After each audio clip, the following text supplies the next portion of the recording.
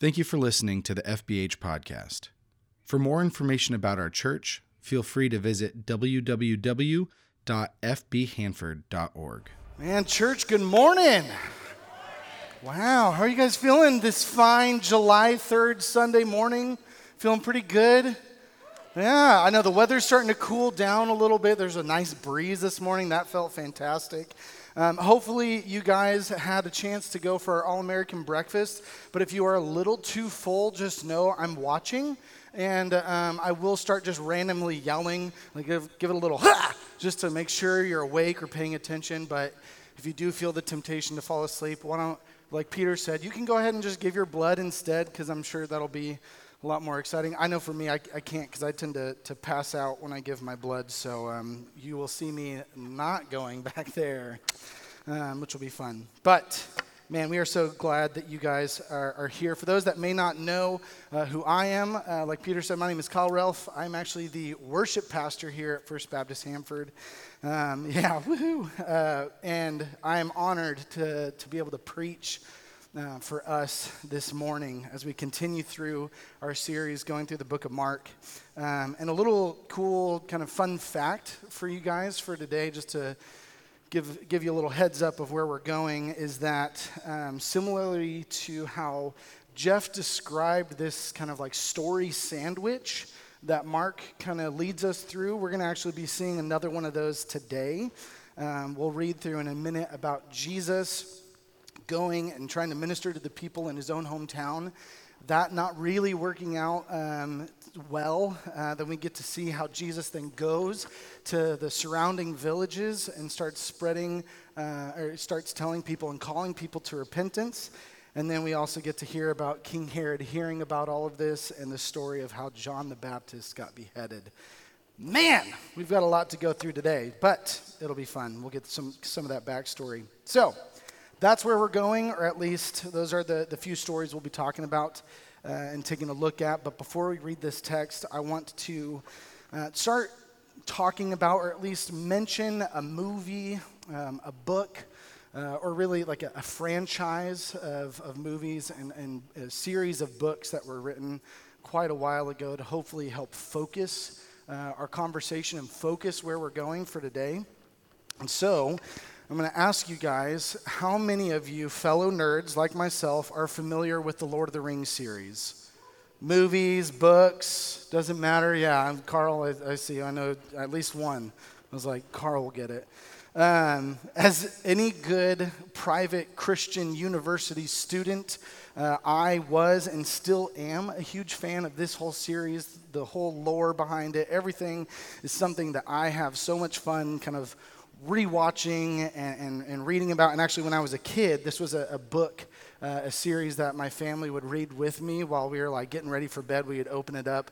We'd get about 20 pages in, and about half of that chapter, because those were like long, chunky chapters, then I'd be already falling asleep to my mom trying to read Elvish, and it was challenging and weird. But this, for those that are not so familiar with the Lord of the Rings series, this is your official spoiler alert. It's been about 85 years since the original Hobbit book was written, and many more since then. So if you haven't heard about it, that's on you. And for those watching at home, please stay watching this service, and you could watch the movies later when you're done. So, all right. So let me describe this world for us a little bit. This is a world, and it's known that there are some magical rings that were made for all different kinds of races of humanoid-like creatures. So we've got elves, we have men like us, we have dwarves, and then there's a couple others, but there's one final ring, this one ring to rule them all that was made to have full control over all of the world, over all things. And this was controlled by this one being named Sauron. Sauron, boo, you suck. And this one ring to rule them all was actually found in the possession of this little hobbit, this short little stubby hairy-footed dude named Bilbo Baggins. Now, this grand wizard named Gandalf, he actually discovers that there are evil forces coming to try to find a way to get that ring and take control back over the world as they know it. Now, Bilbo's nephew, his name is Frodo Baggins.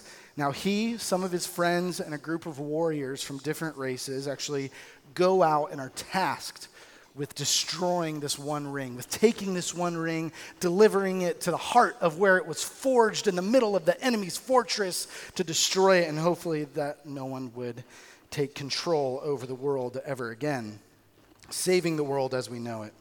But here's the thing about this story is hobbits, these short, stubby-footed, hairy little creature guys, they aren't really known for adventures. They're really known for staying at home, minding their own business, keeping to their farms, to their gardens, and drinking a lot. That's something that they do very often. But when Frodo and his friends, here's the spoiler, they do destroy the ring. What? Crazy, I know. So they accomplish their task, but when they come home, all of these hobbits in their hometown, actually, they don't really give them any mind.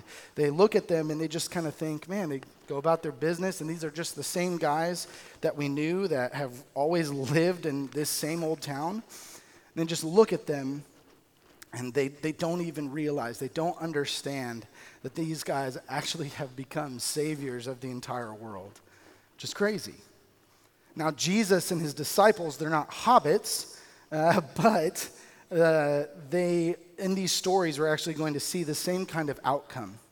People will only know Jesus for who he was, for the same kind of young man that they saw growing up with them. And in turn, we will see the good that will come from being sent out to wherever God may be asking us and sending us to go. All right, so we're going to start now by reading. We're still in the book of Mark, and we're going to be starting in chapter 6 today. So if you have your Bibles, go ahead and start opening them up to Mark chapter 6. We're going to be going through verses 1 to 29. But if you do not have your Bible with you, that is okay. We will have the verses up on the screen. So we are going to start now with verse number 1. It says, Jesus left there and went to his hometown, accompanied by his disciples. When the Sabbath came, he began to teach in the synagogue, and many who heard him were amazed. All right, we'll put a pause right there. That seems about right? So far, what we've seen is Jesus going, performing miracles, preaching in the synagogue, teaching there to the people, and people are amazed by what he says and what he can do. But it doesn't stop there for our story for today. So let's keep reading. Now, kind of in the second half of verse 2, it says, "Where did this man get these things?" they asked. "What's this wisdom that has been given him? What are these remarkable miracles he's performing? Isn't this the carpenter? Isn't this Mary's son, the brother of James, Joseph, Judas, and Simon? Aren't his sisters here with us?" And they took offense to him. Jesus said to them, "A prophet is not without honor except in his own town, among his relatives, and in his own home. He could not do any miracles there except lay hands on a few sick people and heal them. He was amazed at their lack of faith."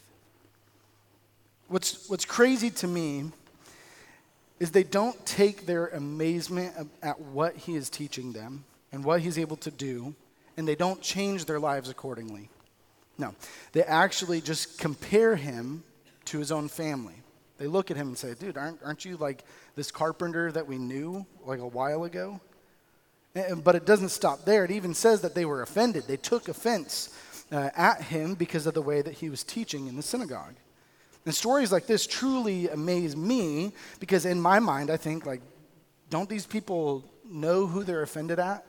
Don't they know that this is like the Son of God? Like, yes, it's Mary and Joseph's kid, but this is the Son of God that's in their presence. But then I'm reminded about like stories like the Lord of the Rings, like we just talked about. These hobbits went completely out of their norm. They went out of their way to go and go on this huge, amazing trek and journey to destroy this powerful ring. And yet when they get home, it's like nothing ever happened. It's business as usual. But here's another example that I've been thinking about even when preparing for this today. And I got permission to do this, so don't think that I'm totally like like bashing on him or putting him on blast. But I want to take a look at Danny Gavini, Danny Gavini, Daniel Gavaniel as some call him. Yeah, we can clap for him later. He's a great dude. But for those that don't know who Danny is, he's the guy that led for us this morning, which I'm truly grateful for. And he has also been our youth director for about the last 6 years now, which is incredible. But before he was even our youth director, Danny was just a wee little lad attending this church with this family, growing up here. He was a high school student here. He became an intern. Then he eventually took over the ministry for us. But I know that there are some of you here who know the Gavinis really well and have seen Danny grow up even in this church. But in that case, he will always just be little old Danny. He'll always just be all little Danny. Maybe he's a kid that you had in Sunday school or maybe in a small group that you were leading when he was a student here. But let me be the first to tell you that he's actually not the same little old Danny that he once was, that you once knew. We announced last week that Danny has taken a new position with Youth for Christ in the city of Dinuba, and I honestly cannot be more excited for him. I've told him to his face, and I'll now say it here, his greatest ability, one of his strongest gifts that he has as youth director is his ability to connect with students and his ability to make relationships with them. And in this new job, he gets to exercise that gift to his fullest potential, and I'm so pumped. It's like 90% of what he's going to be doing. And he's taking a chance, and he's changing his life just to be obedient to where God wants him to be. He can influence and help point young people and young students to know Jesus, the Jesus that they desperately need. And with that, he is taking this risk, right? There's a level of comfort that for keeping the same job for so long. Not only that, there's this comfort of living here and with his family at home, in his hometown that he grew up in. But now there's this ceiling that he's met. There's a point where he knows like there needs to be something more. And after conversations with trusted people and much prayer, he can now see that God is moving him somewhere else. Somewhere that the good news of Jesus desperately needs to go, and he is obeying that call. And this is actually a great point to lead us to our next section, where Jesus sends 12 disciples to go and minister to the people in the surrounding villages. There were 12. There was only so much that Jesus could actually do in his own hometown, and so now they left and went to other places that needed this call to repentance. So we're going to continue reading, starting at the second half of verse 6 and continuing on. It says this: Then Jesus went around teaching from village to village. Calling the 12 to him, he began to send them out 2 by 2 and gave them authority over impure spirits. These were his instructions: take nothing for the journey except a staff, no bread, no bag, no money in your belts. Wear sandals, but not an extra shirt. Whenever you enter a house, stay there until you leave that town. And if any place will not welcome you or listen to you, leave that place and shake the dust off your feet as a testimony against them. They went out and preached that people should repent. They drove out many demons and anointed many sick people with oil and healed them. All right, let's break this down a little bit. The first thing that we read about is that they left Jesus' hometown. The next thing that he gives his disciples is a list of very specific details of how they should actually go about their business and ministering and calling these people to repentance. And he actually gave them his own authority over unclean spirits. So far, we've seen Jesus cast out demons and do these miracles, but now these guys are actually given that same power, that same ability, and that same responsibility as well. Jesus then, in his instructions that he gives them, it's this pretty intimidating list of instructions, or it's intimidating for me, at least. I don't know about you guys. I don't know if I could have actually handled a journey like this, not being able to bring any extra food. I mean, I'm a pretty big guy, and so I can't keep this size up without my weekly Taco Bell runs. And so if I can't do that, I don't know, I'm gonna have to pray about it. Or no extra clothes. Again, knowing me and my size, I know the kinds of smells that emanate off my body after spending any kind of time in this heat that we're experiencing right now. And so I know it'll probably be challenging for people to actually want to listen or even be close enough to listen, knowing what I can smell like, which is probably too much information for you guys, but alas, here we are. This is what it is. But these guys did it, right? They were obedient. They performed miracles. They did some incredible things because of what Jesus had asked them to do. And what's cool is that word also began to spread. The news of what was happening began to move so far that even King Herod was able to hear about it. And it wasn't even necessarily like, hey, this guy Jesus has this amazing power. It was, hey, this guy Jesus has this amazing power. He must be Elijah. He must be John the Baptist back from the dead. And in hearing this, he was incredibly afraid. And this is this next part of the story for our scripture for this morning that I'm just going to describe, but I would strongly encourage you guys to go back and read it. It's the Bible, so it's not bad to read, but it's going to be it's a good story to keep going and to read about. But this is, like Jeff talked about last week, that story sandwich. So we hear these 3 different stories, and then we get the history kind of sandwiching all of this together.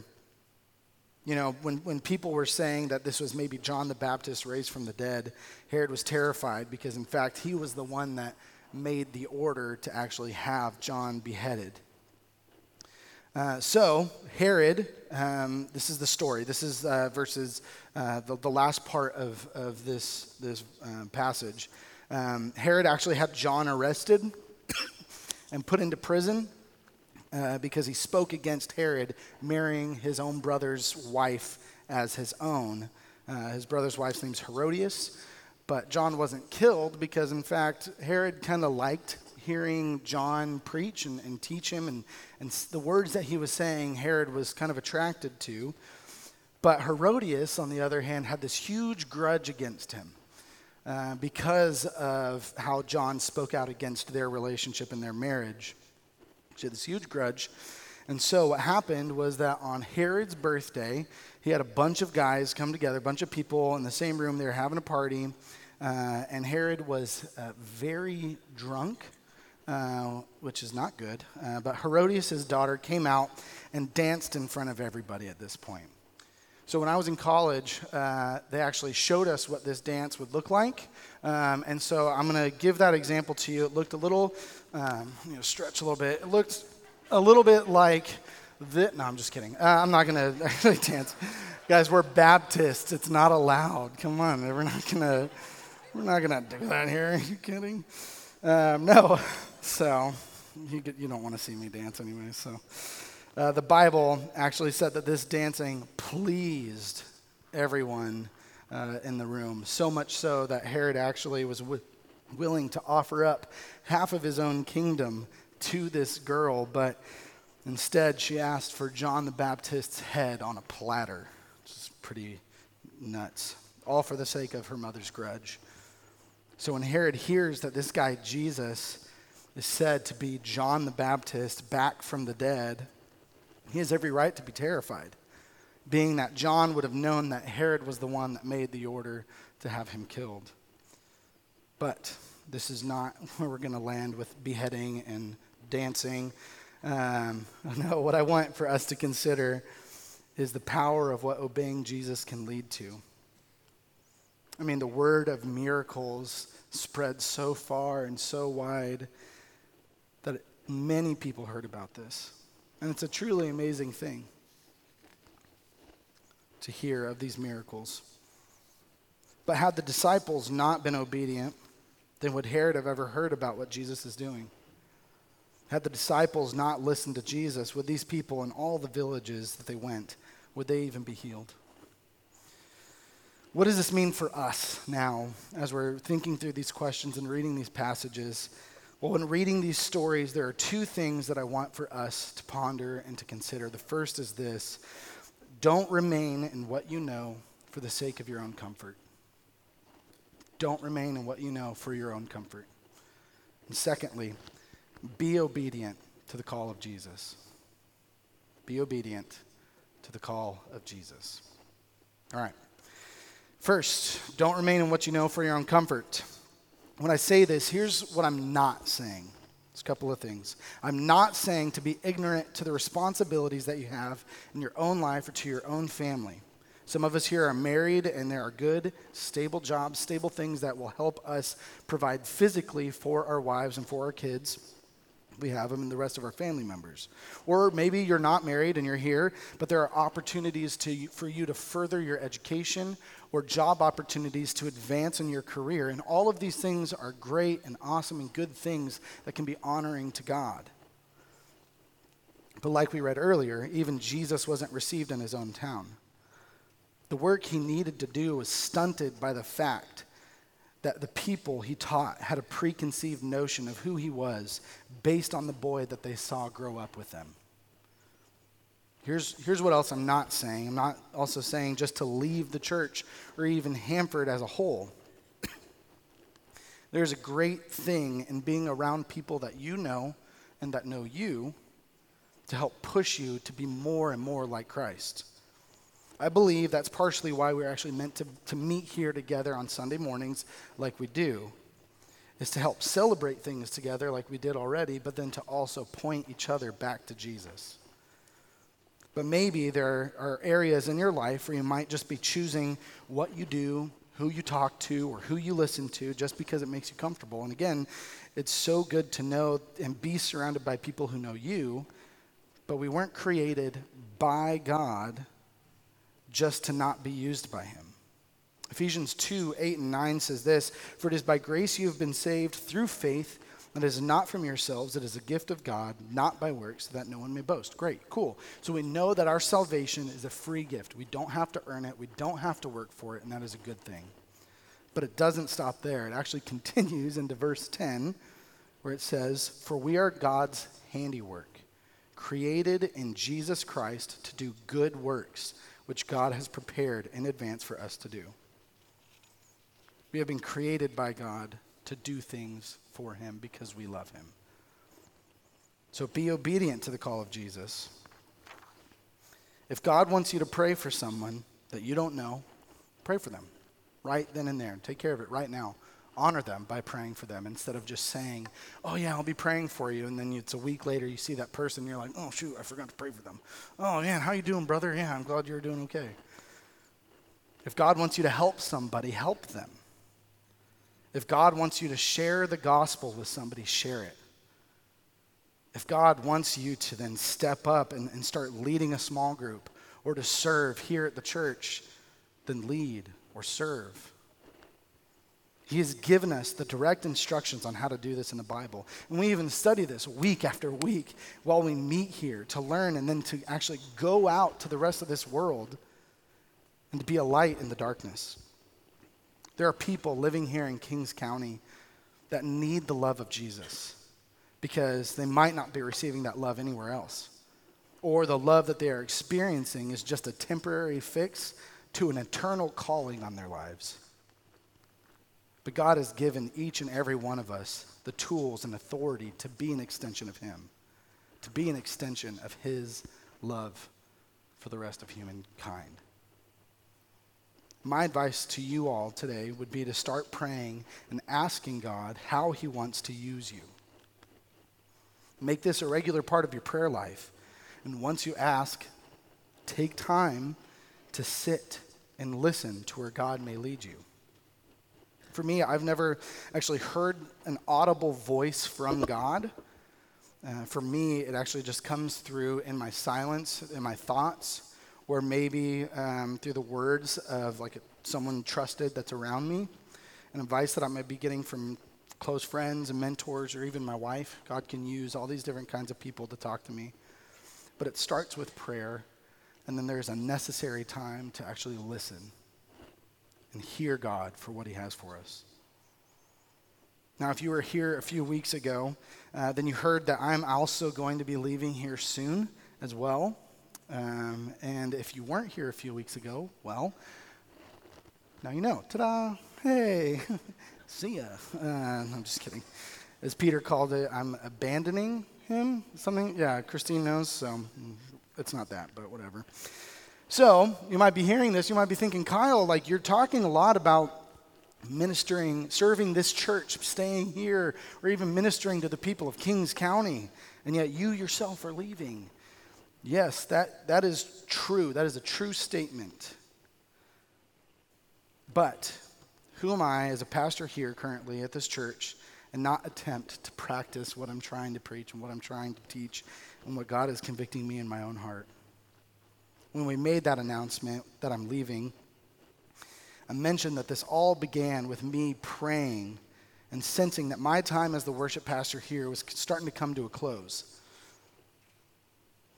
I sought counsel, I sought advice, and I sought the Lord in prayer, and I even originally thought that this was going to be some kind of transitional change here. I would stay at First Baptist Hanford, I'd stay here, but that, my job would change, and I'd take Jeff and I'd kick him out and take over his position. No, I'm just kidding, I wouldn't do that. But I would eventually move into something more like the job that Jeff has, something along those lines. But later it became more and more clear that it wasn't just a job transfer change within this body, but it would actually be a city transfer change, that God would actually put me somewhere else entirely.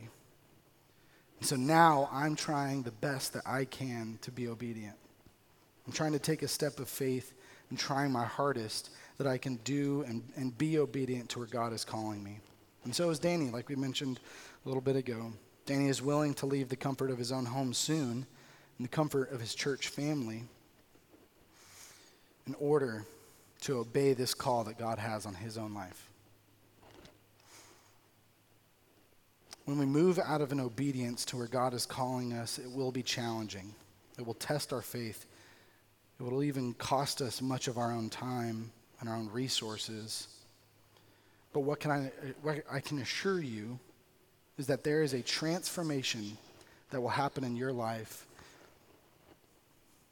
when you do make your life about honoring God and obeying his direction. There's this pastor that's based out of Minneapolis, Minnesota, I believe. His name's John Piper, who has written many books, but he has this one called Don't Waste Your Life. Very provocative title, incredible read. 10 out of 10 would recommend you guys reading this book.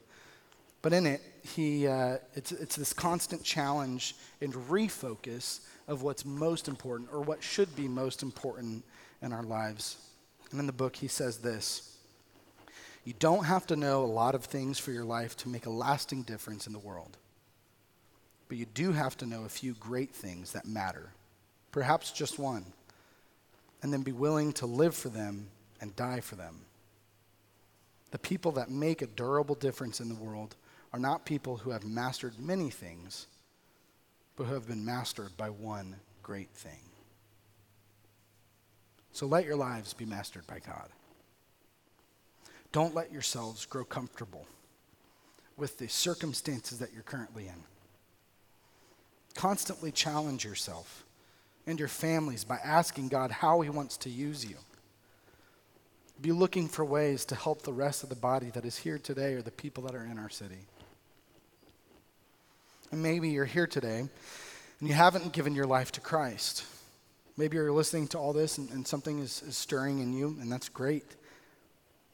And you don't know what to do about it. Let me tell you that letting God be in control of your life, although it sounds like it's giving up so much of your life, actually does provide so much freedom. It provides a peace and a joy that goes beyond all understanding. Don't let your life go by without letting God lead you. And then later, in just a minute, we'll actually give you a chance to pray, to give your life to Christ. And then we'll have a chance to receive communion together as one family. Band, you guys can go ahead and make your way on stage now. But as the band is coming out here, today is the first Sunday of the month. And it is our tradition here at FBH that we have communion together. So if you were on your way in and you didn't get any of the communion elements, go ahead and raise your hand. We have some guys here that will come around, pass that out. We got a few over here on this side of the room Don't worry, we're coming. We might not be the fastest communion givers, but we will get it to you. I promise. So, if you didn't grab communion, we'll give that to you now. But here at FBH, we believe in something that's called an open table.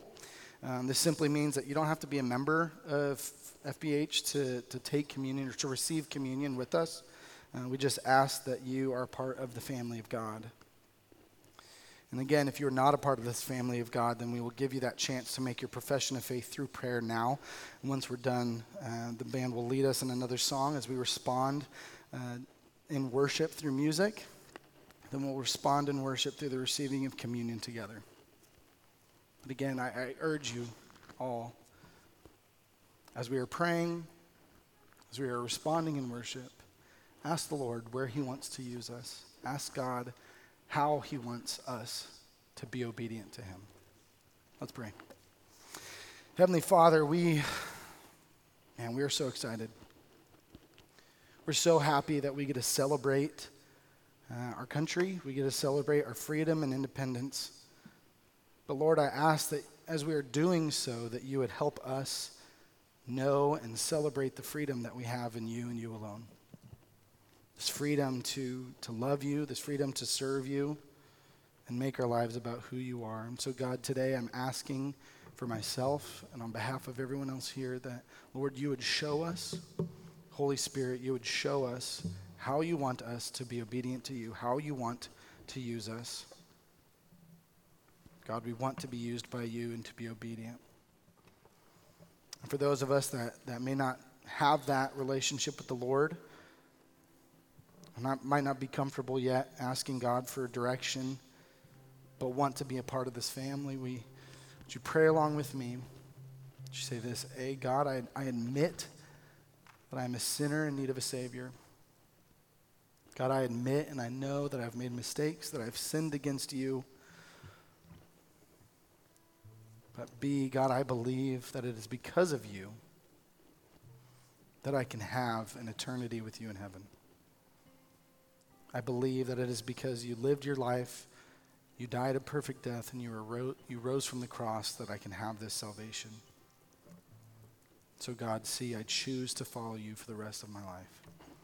I choose to be obedient to you for the rest of my life. Help us, Lord, to do that.